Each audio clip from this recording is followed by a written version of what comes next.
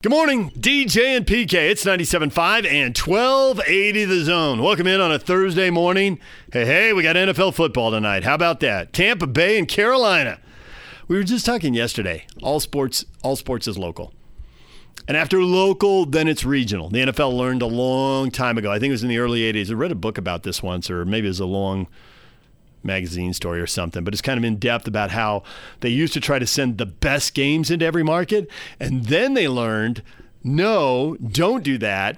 Send in regional games. You know, if like Minnesota's not playing, try to give Minnesota another game from that division with Green Bay and Chicago or Detroit, because they hate those teams, and they'll watch them to see if they lose. It's like people here are like, why are the Broncos on all the time? Because he gets the best ratings year after year. It'll get tested this year. I think this is a bad Bronco team. That was not a good start with the Raiders. And you know the Chiefs are really good. I think the Chargers are okay. I think the Raiders are okay. Uh-oh, Denver. So we'll see what happens. But we were talking about this yesterday. In college football, we watch the Pac-12, we watch the Mountain West, we watch Western teams. It's regional. Local first, regional next, and then national. Going to be a tough one to watch tonight. Tampa Bay, Carolina. Both coming off losses in their opener. All right, we're going to talk a little college football. We're going to get you ready for BYU and USC. Can USC run the ball on BYU? I know we're talking about the quarterback. I know we're talking about the receivers, and we should because they're good. But USC's running game was pretty good against Stanford. Their 3 touchdown runs, they ran one outside. They ran a couple right up the middle. And young quarterbacks tend to struggle in the red zone. If you can run the ball in the red zone, you take all the pressure off the quarterback. If you score touchdowns, you can blow a game open. If you kick field goals, you're not blowing the game open. The other team's going to hang around. How good can Kyrus Tonga be in there just locking everything up in the middle? Here he is with the media on 97.5 and 1280 The Zone. In terms of what we've seen from the D-line so far, do you feel like you're coming close to your ceiling in terms of what you guys can do? I feel like we've been improving, like from Utah to Tennessee. I think there's still a lot to learn from and to grow as a defensive line. But that's good for us, is improve. Hopefully we can continue to improve and just get better each and every day during practice. Have you been able to get much of a look at the true freshman quarterback for USC yet? I know there's only about a game and a half of tape you can go from. I think we're going to go more in depth today, but I started watching film on the way home from Tennessee, just watching the game, and he's a good quarterback, so it's gonna be fun. His O-line is very good. Receivers are great, so it'll be a good test for us. You said you guys get better as that Tennessee game went along. What went into that? I think just playing in Tennessee, a lot of nervous. Like a lot of people were nervous, being able to play in like at SEC, like an SEC school. So I think as our emotions went down and we just started playing ball, started doing what we needed to do, and worked out. Do you get those same nerves playing at home, just maybe caused by the large crowds or anything, or what's the difference? I think playing at home, no, I don't really get nervous playing at home. I wasn't really nervous at Tennessee, kind of more of a, like, it's crazy being there. It gave me flashbacks to Wisconsin. When we went over there, I wasn't really nervous, but more shocked at like how loud it was. I mean, people were booing us and stuff, but it was fun. So you're going from facing a couple of run-heavy offenses back to facing an offense that has more air raid and more passing in it. What's the challenge for a defensive line to switch from kind of facing a run-heavy attack to a pass-heavy attack? Yeah, our mindset needs to be get to the QB as fast as we can, pressure the freshman quarterback. That has to be key for our defensive line. We need to crush the pocket. With the run, it's all about penetration and being in the backfield. And now it's if we can contain the QB, it'll be good for us. So. Was that by design that you didn't start out the first couple plays of that game on Saturday? Yeah, I had hurt my knee. I didn't think I was going to play this game, so I tweaked it. So I sat back and watching and just went in and just started playing. So the coaches had rolled you out. Yeah, no, they just said be smart with it, but they weren't gonna. They're just gonna have me like go with the 3s and the 4s, and then as the game went on, I just started playing more. So How does it feel now here on feels Monday? good. It's good. You're going to be ready to go this week? I'm excited. Yeah. So it got better with playing then. Yes, sir. Tennessee had some success running the ball, and then late in the fourth and overtime, you guys were able to clamp that down. How are you guys able to adjust and stop the run late in that game? They really trusted their running backs throughout the whole game. He was breaking off the edge, and Coach Elisha just told us to just get penetration because the way they're blocking us, they try to cut us off, and they cut us off a lot. So our focus was to penetrate and to seal the edge. So our DNs did great job of sealing the edge towards the end, and causes us the D linemen and the linebackers to fill in the holes and make the plays. Kairos, last year you guys beat Arizona, came home, didn't play well, and lost to Cal. Beat Wisconsin, came home, beat McNeese State, but then later you lost to Washington and then Utah home. Why do you think you played better on the road against these bigger teams? I don't know. I think it's I don't know. We love playing home. We love playing anywhere actually. For me, it's I think just a lot of the players, we have like a mindset of we gotta be perfect in front of our home crowd, and then when we go away, we like, all right, we'll make mistakes, but we can build off of it. I think we just need to just get away from that mindset and just play ball and just to have fun. You mentioned a minute ago how important it will be to put pressure on the USC quarterback and get that penetration. Overall, through the first two games, how do you feel you guys as a defensive line have done with that on getting the pressure you want to get? I think we can do way better. Like I said, we're still learning, we're still improving, and I hope as a D line we can to execute on game days with that. So. What were you thinking of your fellow defensive lineman, Zach, chucking that shoe? Did you see that at all when it happened live? So I had that play. I had ran out to grab water, and I turned around and I just see something in the air. So I thought it was a bird, and I thought a bird came straight down to their sideline, and they came off there laughing. I was like, "What happened to like Zach threw the QB shoe?" I just started laughing like, "Dude, this guy, man." But I thought it's funny. It's Zach Dalby. I don't know, that's weird. I wouldn't have done it, but he did it, man. It was funny, though. What do you think of the growth of your other teammate, Nisa Mahe? He's been making a great push and consistently the last 2 weeks. He's I'm proud of him. He's come a long ways off his injuries. He's been working hard, and he's definitely going to get a lot more playing time. He's a strong guy, built for the job, so. You guys were down pretty much from the beginning of the game all the way until Jake tied it up at the end. How do you keep that morale up to keep yourselves in the game? We've been in situations like that. I mean, we're just telling our offense, like, hey, we know you guys are going to pull through. We didn't know when, if it's going to be in the third quarter or the fourth quarter, but we know you guys will pull through, and we'll keep our end of the bargain. So defense, every time it was so the offense will come out and 3 and out, we already had the mentality, like, all right, we're going to keep them from not scoring. I'll hold them to a field goal if that, but if anything else than that is bad. So we kept high hopes, and the offense did their job. They went down, they scored. Micah had that great catch, and everything was just on point. So, do you have any personal connections to anyone on this USC team? Any friendships there? No, sorry. Did USC recruit you? Were they part of anybody that recruited you? No, not USC. So I don't know anyone. I don't know anyone in California. So yeah. But growing up, did you see USC, like what they are? Oh yeah. Growing up, I always knew USC in my head. It's just a powerhouse in everything that they do. If it's academics or volleyball or football, everything they do is good. So you played as a 5 technique at times. We've seen you in that 3-man set. You fancy yourself a defensive end at some level? I mean, I don't like playing outside. If that's that's just me. But it's just I rather take the double teams like every single day than be out there. It's just so much space out there for me. So It's weird. So. Last question. Are you going to take a lot of double teams against this SC front line that's been pretty good through 2 games with 2 different quarterbacks and everything? And the way I shoot, oh man, I hope I can get the one-on-one. Like if the center, then yeah, but I'll take the double team if I need to. So I'm not complaining. There's BYU's Kairos Tonga. When we come back, we're going to talk Life of Riley.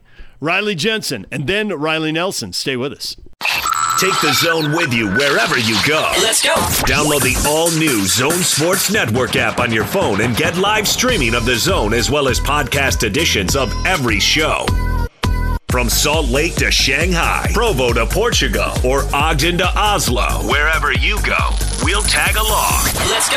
Download the new Zone app by searching Zone Sports Network wherever you shop for apps. It's the Zone Sports Network app from 97.5 1280 The Zone and the Zone Sports Network.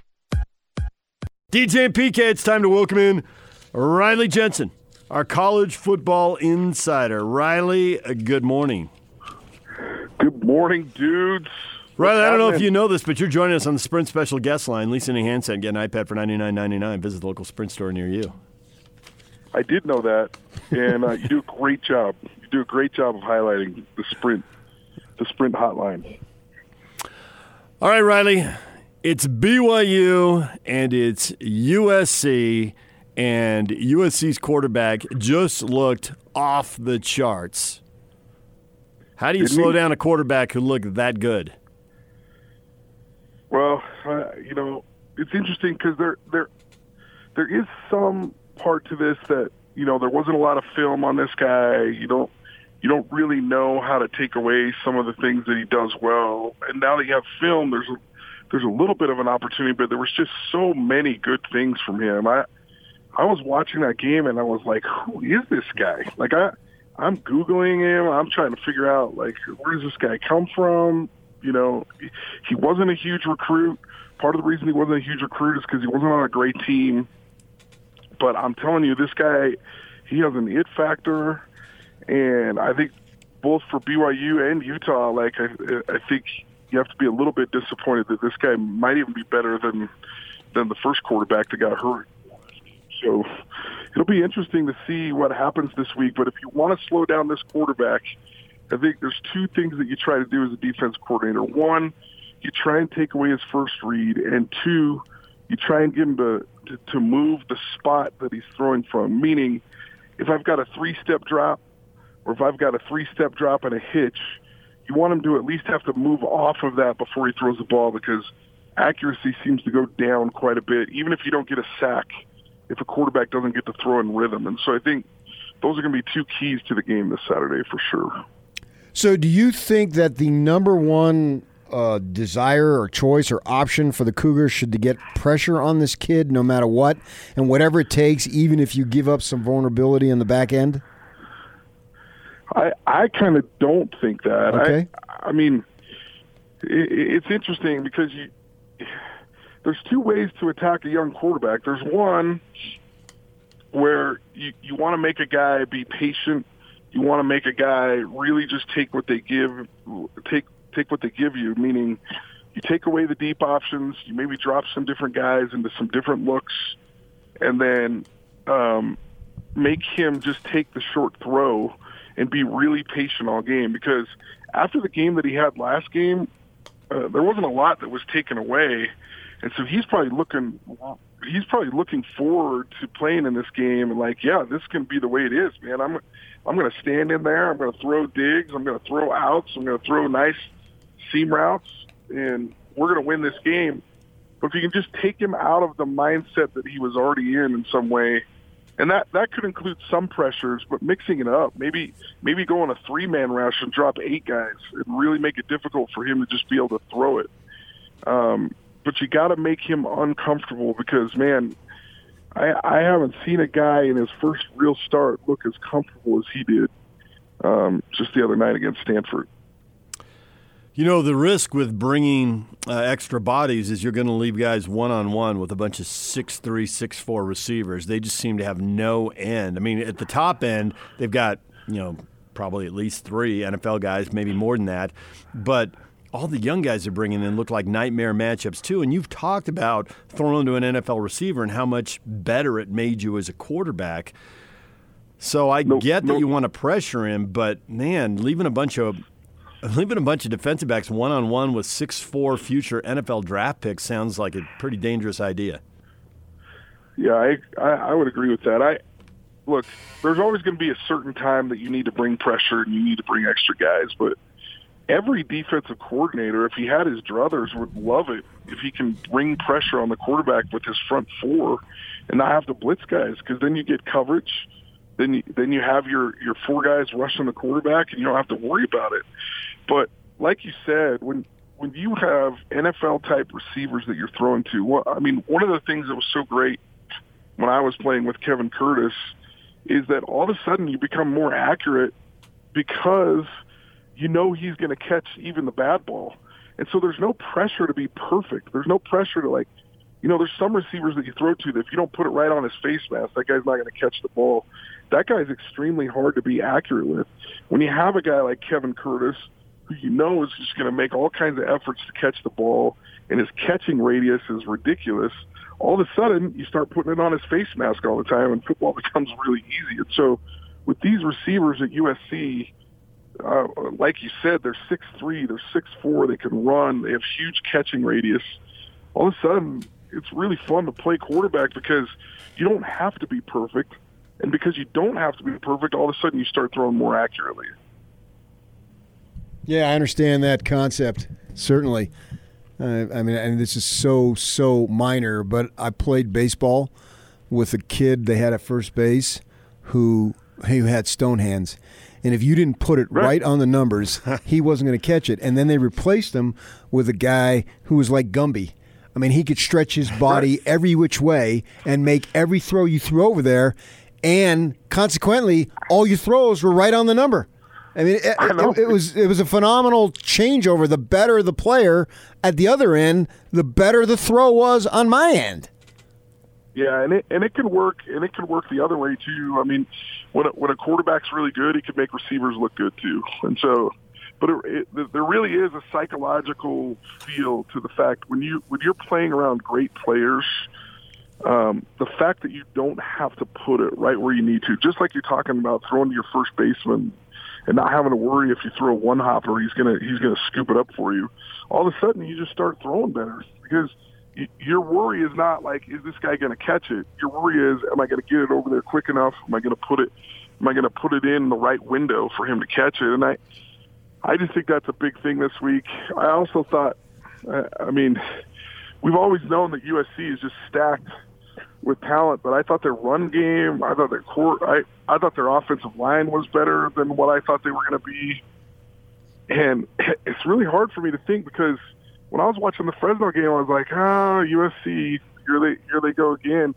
Could it really be that just one player, like one quarterback, makes that big of a change and that big of a difference? Maybe, because that looked like a completely different team against Stanford to me.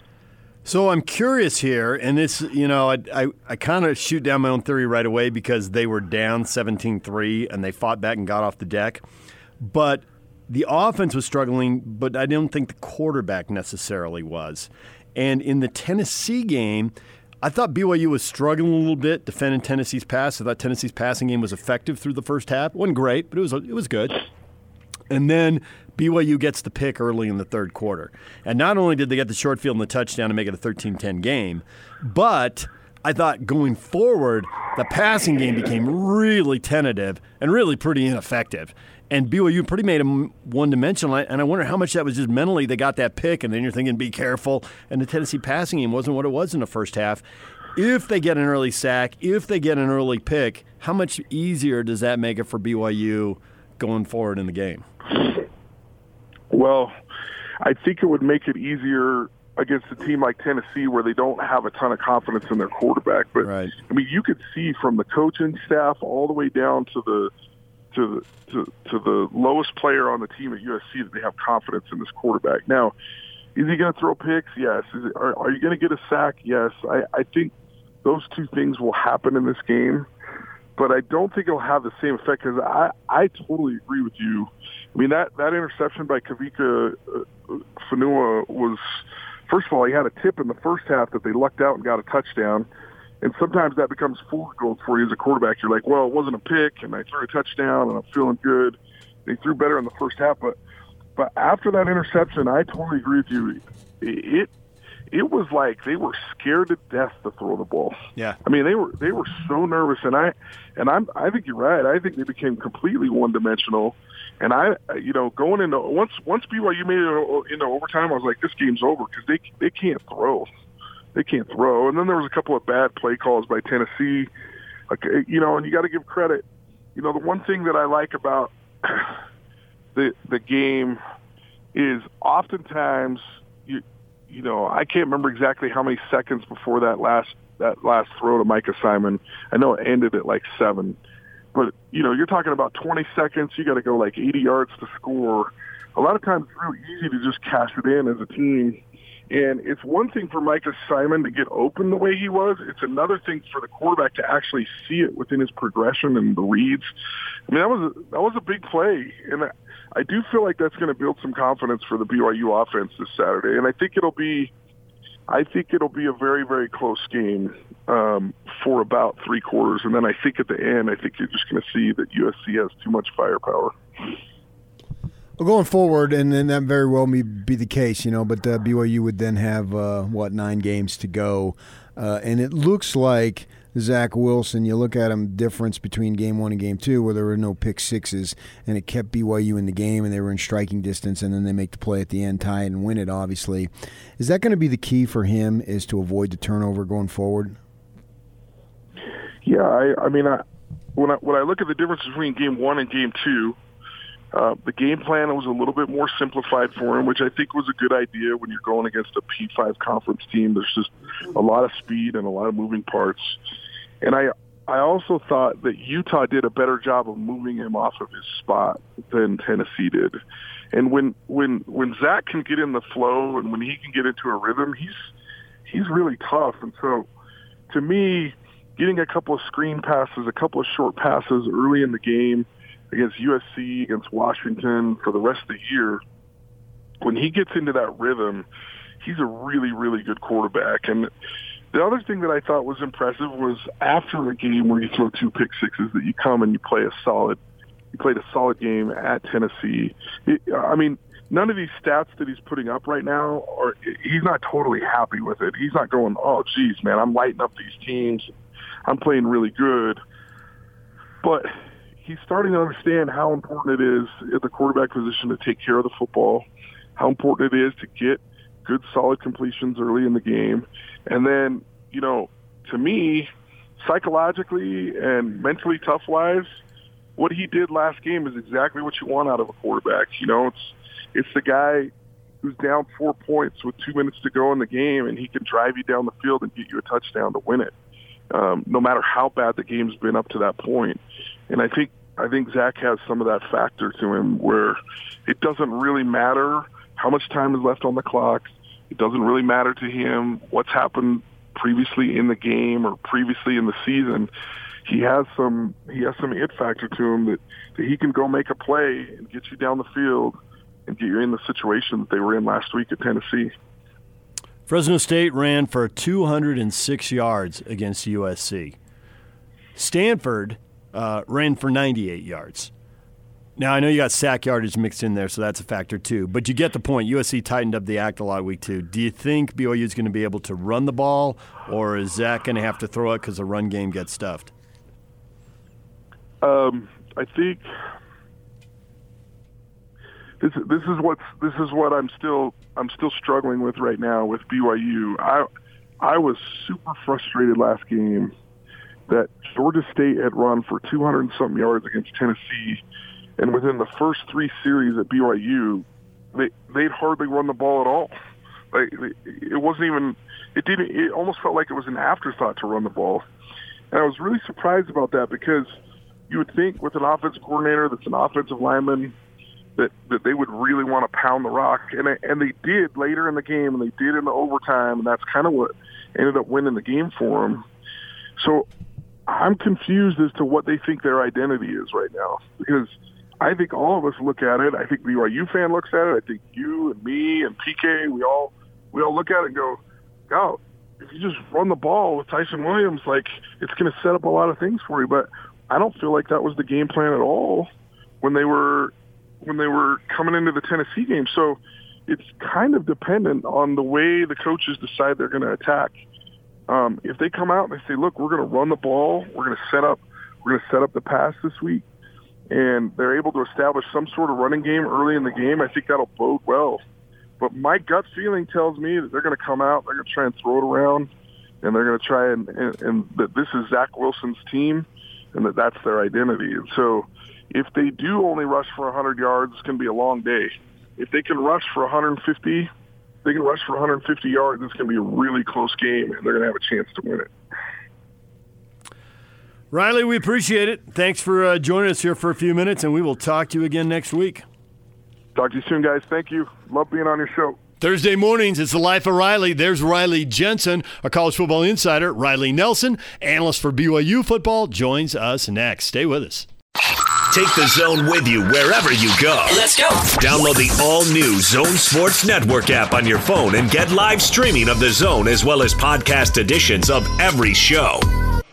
From Salt Lake to Shanghai, Provo to Portugal, or Ogden to Oslo, wherever you go, we'll tag along. Let's go. Download the new Zone app by searching Zone Sports Network wherever you shop for apps. It's the Zone Sports Network app from 97.5 1280 The Zone and the Zone Sports Network. DJ, PK, and we are joined now by Riley Nelson, BYU football radio analyst. He joins us on the Sprint special guest line. Get $100 off the redesigned Apple Watch 4 with a new line of service. Visit the local Sprint store near you. Riley, good morning. Good morning, gentlemen. Riley, question of the day. When BYU and Boise State play the 10th and final game in their new contract in 2034, where will you be and what will you be doing? Look into the future, Riley. Boy, that's great. Okay, so you know what? I will probably have gone to, by that time, my oldest son will have been in high school, so let's assume they play on like a Thursday. You know, let's say they get like that Thursday game, so I'll be getting ready to go to a high school game that Friday night. And, you know, in the thick of raising a bunch of teenagers is probably where I'll be. Probably still around here in Utah. My roots run deep. Don't really want to go anywhere else. That's about all I can. My whole life revolves around football, as you can see. I was mapping out the football game, so that's about as good as I can tell you. Well, my condolences that you'll be raising a bunch of teenagers then. And then, secondly, I hope you're still doing your job and doing what you want to do. Yeah, definitely. Boy, if they can, you know, if they keep me around at BYU that long, again, I think, you know, Mark Lyons is the oh my goodness, is the Cal Ripken. Sorry to Cal Ripken for blocking on his name. Is the Cal Ripken of radio analysts putting 38 years in. I don't know that I'll be able to surpass that, but boy, if I can get from here to 20, 34, 15 years, I'll be tickled pink. And then 38 years, that's a long time. I didn't realize he did it that long. That certainly is tremendous. How many of these moments that you had, like on Saturday, will you have going forward over the next 15 years? You know, I think a lot. I think BYU being with, and I don't think independence will spread out 15 years. I think something will happen on the landscape that will have BYU aligned somewhere, somehow. I don't know what that is. It looks pretty bleak and distant at the moment, but 15 years is a long time.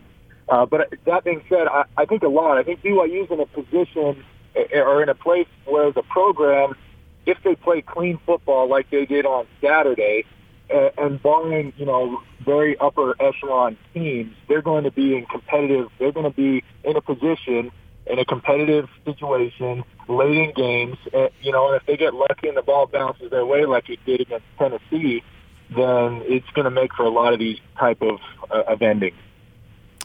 Riley Nelson joined us here on 97.5 and 1280 The Zone. So where do you think BYU got lucky on Saturday, and where do you think BYU made their own luck on Saturday? Yeah, I'll start with the latter first. They made their own luck by taking care of the football. It was Not to continue to, drag on the misery of the rivalry for BYU fans, but so many made the excuse that, man, have we not just given up 2 pick sixes and another fumble inside our own red zone and given them 20 points off turnovers, we're right in that football game. And I know Utah fans were kind of saying, oh, yeah, right, the second half, we held the ball for 9 minutes, we did what we wanted with you, we imposed our will. But BYU somewhat proved that. Now, I'm not trying to equate Utah and Tennessee. Utah's program, their execution, and they're in a lot better place than Tennessee, who's kind of struggling right now. But bottom line is they did go on the road to, one of college football's biggest and most fierce venues. I know it wasn't at 102 capacity, but 92,000 is still quite a riled-up crowd. And through not turning the ball over and minimizing their penalties and winning the field position battle, they made their own luck to put themselves in a position at the end. And then really it all came down to that last play, right? There was a holding that backed them up to their own 8-yard line, and then Zach, wasn't able to make it to the sticks on that run before that final throw, so BYU couldn't stop the clock being out of timeout. So it's, to quote, Chris Berman back when he used to do the fastest 2 minutes, tick, tick, tick, tick, tick, tick. And luckily, Matt Bushman kind of drew a lot of attention from the safety and the corner. What happened on that play is the corner was covering Micah Simon. As Zach's eyes went over to that right side of the field, the corner kind of assumed that he was going to go to Matt Bushman, like most of us did, right? Matt is the most verifiable playmaker on BYU's offense. And so the corner fell off Micah. Luckily for Zach, it was all right in his line of sight because he could see as he was looking at Matt, Micah pop open behind him, was able to get the ball to him and obviously set him up for the game-tying field goal. And then once that happened, I don't think it was luck from there because that play and making the field goal took all the wind out of Tennessee's sails. I don't think at that point, once it headed to overtime, I don't think very many people on that sideline or in that stadium, given what had happened the week before, thought Tennessee had much of a chance, and BYU took care of business. So I heard Rubel had a stat on your show saying that the Cougars under Kalani are 8-1 without any turnovers. I mean, that's so significant, and clearly, if you have to have turnovers, you'd rather have a fumble because in a pick-six situation, you end up a lot of times where it's a bunch of slow guys trying to chase a bunch of fast guys or the guy who's intercepting the ball, and it doesn't work very well. So you end up with pick-sixes, which is what they had twice against Utah, obviously. And so then the second week against Tennessee, Zach Wilson doesn't throw any interceptions, let alone pick sixes, and the difference is they win the game. What was the difference between him in Game 1 and Game 2 that allowed him to be turnover free? Utah's pass rush is far better than Tennessee's, yet BYU only gave up 1 sack, or I should say Zach in this situation only took 1 sack against Utah. Yet there were 4 sacks against Tennessee. So how do you equate for that? Well, in Utah, and it happened on the first pick six, Zach was really trying to do, he was giving maximum effort and trying his darndest to get out of trouble and make a play, right? That led to the Francis Bernard pick. Well, against Tennessee, multiple times, of those 4 sacks, 3 of them really were ones where Zach really was like a pro. The margin for error in the NFL is where it's the slimmest, and college football against good competition is where you get as close to that as close to that slim margin of error in the NFL, and that's why you see so many NFL quarterbacks eat the ball and take a sack, and you don't see a ton of college because in college you can still out-athlete or you can have the athletic advantage there where you can take that extra risk. Well, Zach, 3 out of the 4 sacks, to me, he could have fought harder, or he could have tried to, do a flip, a desperate flip to a running back or something like that. But instead, he just tucked the ball, covered it up, and went down. And so there was a step of maturity there that I for one was really pleased to see because Zach, I think, and I don't think he compromises his confident, assertive, and his playmaking ability in doing that. That's kind of often an assumption that not only fans have but players have. That if you take, a smart sack in a smart moment, that now all of a sudden you become a passive game manager, and that's not the case. So Zach continues to mature and balance that aggressive playmaking ability with the headiness of taking care of the football, I think it'll show well for this BYU offense. Tyson Williams had a pretty good game, but he still only had 17 carries. And I know BYU hasn't had a lot of offensive snaps in the first two games, so that's an impact on how often he's getting the ball, obviously. But what do you think the right total is for him going forward, assuming BYU starts snapping the ball offensively 70 or 80 times a game? Boy, you said it, DJ. They ran 55 plays in the first game, and they ran 60 plays in a two overtime game. So that's baffling to me. That would be priority number one, is find a way to get plays up. Now, I know they're kind of in a position where they haven't really proven that they can move the ball up and down the field, so they might be playing a little bit of time of possession and conservative, kind of don't mess it up. Our defense will make a play ball, but they got to get more. They got to get more shots up. But I think the right amount of touches is somewhere around 20. I do think, Lupini Katoa has things to offer, and I think Zach, in most games, will be able to enhance the rush game with his feet, whether, he's pulling a zone read or they run a draw or he's just scrambling and picking up first downs with his feet. So I do not think Tyson's not like a Harvey Young.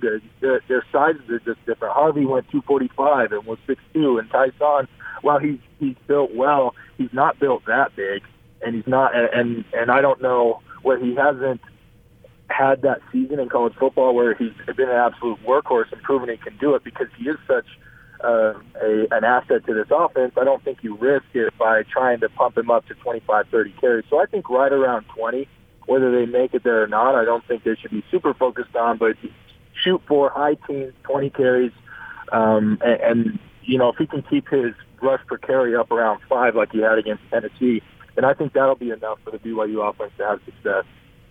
So you being a quarterback, try to explain what this USC freshman did in his first start ever at the college level against Stanford, because obviously he was absolutely brilliant. Yeah, he was. And what he did was more than anything he did physically, it was mentally, in that he knew that he's got 4 wide receivers. Some people think that USC will have the top receiver taken off the board in the next 3 drafts. Yeah. Between Amon-Ra St. Brown, Pittman, Vaughn, and then I'm blocking, I can't remember this freshman's name, number 15. But between those 4 players, they're all going to get drafted. Most are projecting they're all going to. And we lost Riley. I think we know where he's going with that point. Yak will try to get him back on the phone. They are studs. We've been saying it for weeks and months. They are just stacked. And if you go through the roster, the guys who aren't playing are all 6'4", 6'5", and they're all freshmen and sophomores. So even as these guys go off to the NFL, it looks like they got other guys who can step in and potentially still be really good players for them. Maybe not to the level of these top 2 or 3 guys. And I don't know how long Harrell is going to stay there, because I don't know how long Helton's going to stay there. But if they start throwing the ball a lot more, that's just going to increase the opportunity for them to get even more better receivers. I mean, they already got great ones, but the point being is that it will continue because, student body left, student body right, which is what SC's been known for many, many, many years with all the Heismans. They've had a few Heisman Trophy winning quarterbacks now, or at least a couple. And so if they throw the ball a lot more, and receivers are already flocking there, so if they throw it more, they'll be even more. And they're really good. But I can't just say that it's the receivers and everybody else around him that made him look like he was all-world. You got to give some credit to the kid. Absolutely. The throws were on the money. The deep ball he threw for a touchdown early was perfect. I mean, it was sensational. Perfecto? But it definitely makes the game easier to have all that talent around you, without question. All right, Riley's back with us. Riley, you were just making the point, and you cut out there. You're making the point about the depth and talent of that receiving core. Yeah, but and to give the quarterback credit, I don't want to take anything away from him, because what most freshmen, they have nerves, especially against Stanford, right? Stanford is an in-conference rival. It was a nationally televised game, and it was his first start. So there were a lot of things there that would give him a good excuse to come out and try and do something extra, try and force throws, try to do all of those things. But he didn't. He stayed within the plan. Now, I think we got to give Graham Harrell some credit there as well. That he's brought in that Texas Tech kind of air raid, a kind of a modification of what Mike Leach runs, and that is all about easy completions. They don't. You did mention that he dropped that teardrop of a beautiful ball on his first touchdown between two defenders for the first one, but most of the other ones were getting the ball out of his hand quick to a receiver in the flat who was able to catch the ball in space and make some plays of it. And so he came out and executed the game plan extremely poised. And, of course, he's got an embarrassment of riches of talent around him. Riley Nelson, BYU football radio analyst, joining us here on 97.5 and 1280 The Zone. How is BYU secondary possibly going to match up with all these receivers? I mean, it looks like an impossible task. Yeah, and I think it's going to be a next to impossible task for any secondary in the country because a couple of things. The offense is designed to get the ball out of your hands quick, so it's neutralizing the pass rush, and that can get really frustrating for defensive linemen if they never have more than a second and a half to 2 seconds to try and get to the quarterback. Because even against battle lines, that's a lot. So you've got the design of the offense that poses a problem. If you try and light them up and try and blitz, now BYU doesn't play much man to begin with, but that would put them in a position of playing man, which I think is not a very wise thing to do. And so that leaves dropping back and playing coverage. BYU has played a lot of drop 8 coverage where they only rush 3 defensive linemen and then they drop 8 players. That serves a couple of purposes. One is hopefully guys aren't getting behind you and getting behind the defense. And then 2, you've got a lot of guys in the area that when they do catch the ball underneath in the short to intermediate ranges, you've got a guy or two around to tackle them. And that's going to be a big thing because all of these USC wide receivers are great with the ball in their hand. They're great ball runners and good at getting yards after the catch. And so it's going to be vital for BYU to have a guy close to make some initial contact so that these guys can't work their magic in the open field and then rally and pursue really quickly and aggressively to make sure they get on the ground. And then hope that, we call it the sophomore slump from year 1 to year 2. You hope there's a little bit of a second game slump from game 1 to game 2 where this freshman was so great his first year. Maybe a couple of those freshman mistakes that are inevitable for most players kind of as BYU's forcing them to execute long drives and not allow them to push the ball down the field, that he'll get impatient, force a play or two, and give the ball up, giving BYU a chance. Riley, you said every secondary in the country is going to have trouble. You're calling it right now. I see what you did. You're saying SC is going to beat Utah next week, aren't you? I'm going to have to see, right? All right, PK, I'll let you run with that one. I think the new Coliseum, they got some mojo. They've surprised a lot of people. I think my pick, and I don't know that I said this much publicly, but just in talking to people coming into the college football season, everybody writing USC off. I really didn't understand that because JT Daniels is a true freshman now. They find themselves with another freshman in this situation, but that will be an immense battle, and that will really put Utah to the test. I'll tell you what, there's been a couple of things. One, I've always thought Utah was going to be better than everyone, I thought USC was going to be better than everyone thought they were, and it's been a little bit hard for me to believe the Utah hype. If the Utah secondary, at least as far as a playoff dark horse, I think as far as being a challenger for the Pac-12 championship, I can buy that, but being a playoff dark horse has been a little tough for me to swallow. If that secondary for Utah can come out and neutralize that receiving core for USC, then I'll be all in on Utah, going all the way and having a chance at making it to the Final Four. Well, Riley, you know what it's like to come out as a freshman and have a big game and win a big game. You're at Utah State and you beat Fresno State, and we're all prisoners a little bit of the most recent thing we've seen, right? I think recency bias is the expression, but it can be an up and down for a freshman. So put yourself in his shoes. Yes, he looked awesome against Stanford. How much does that set him up for multiple awesome games going forward? But what could trip him up? And he's inconsistent and he has some bad games and throws some picks. What does it look like from his viewpoint going forward? Yeah, his biggest thing is going to be to try and stay with you. When you're in high school, granted, by the way, do you guys know much about this kid's high school experience? Yeah, a little bit. He played in – Kurt Warner was his quarterback coach down there in Scottsdale. He put up some decent numbers, but the team wasn't very good.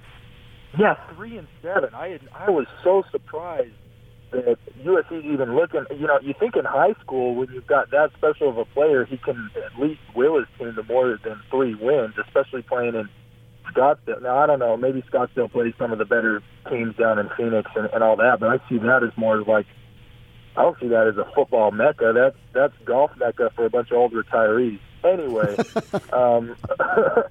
but the kid I think has extreme discipline, and maybe part of that is developed in high school with playing against players. Playing with players who really don't provide much help. He probably learned that it doesn't matter. If you don't use the guys around you or rely on them, you can't win it all by yourself, being that football is the ultimate team game. So what it looks like for him is 2 things. One, dealing with adversity, because adversity will come. No matter the talent he's got around him, the system, or as disciplined as he thinks he is, he's going to make mistakes. Because mistakes at the high level of college football are only eliminated as you accrue a volume of plays, because you can't see everything that people are going to throw at you. So how will he respond to adversity? How well is he able to put it in the rearview mirror and move forward? And then the second thing is finding himself in a competitive game. And granted, Stanford got out to an early lead against SC. I think it was 20-3 or 14 or 17-3. It was somewhere around there. And he did not panic. So he kind of had his first shot at that. But being down 17-3 in the first quarter is a lot different than being down 10 late in the third, as far as the pressure that you feel as a player to press and really try and make something special happen. If he can fight off those urges and stay with the program and rely on the cast around him, then it'll do great. But those are going to be dealing with adversity and not pressing are going to be his 2 biggest challenges to overcome. All right, Riley, as always, we appreciate a few minutes and, build that 15-year plan and then work towards it and let us know how that works out for you in 2034. If you can find us, because who knows where we'll be. Yeah, I assume we'll still be talking every Wednesday morning over those. That's my plan, Riley. That would be awesome. I'll take that. Thanks, Riley. Riley Nelson. There's Riley Nelson on 97.5 and 1280 The Zone, BYU football analyst. When we come back, all the headlines, what is trending's on the way.